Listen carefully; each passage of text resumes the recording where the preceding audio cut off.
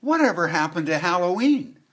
It seems like just yesterday I was a kid growing up in Victoria, blowing my very own stash of firecrackers to smithereens in our backyard. Well, Dad, of course, was in charge of the heavy artillery, Roman candles, burning schoolhouses, exploding Trojan horses. Yes!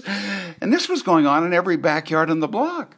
Who cared anything about collecting bags of candy and silly costumes when there was a ton of stuff to set fire to?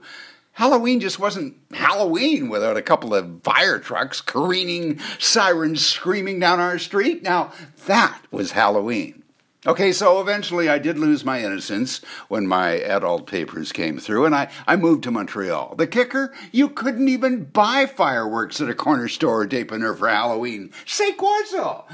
And even if you could wrangle an illegal stick of dynamite or two from the dark web, so to speak, forget about it.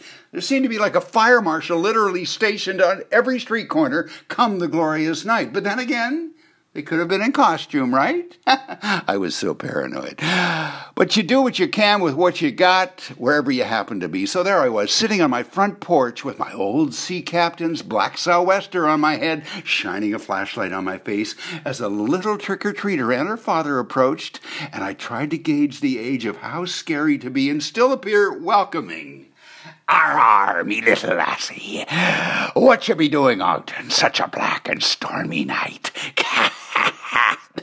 I guess I gauged wrong, as my little visitor shrieked and grabbed the pant leg of her father, who seemed more frightened than her. They both scampered from the scene, seemingly replaced by that damn fire marshal, who had changed costumes yet again into a police officer.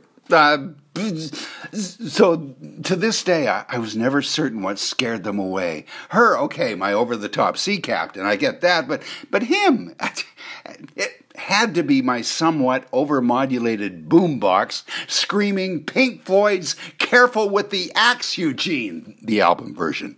Yeah. So, have a safe Halloween.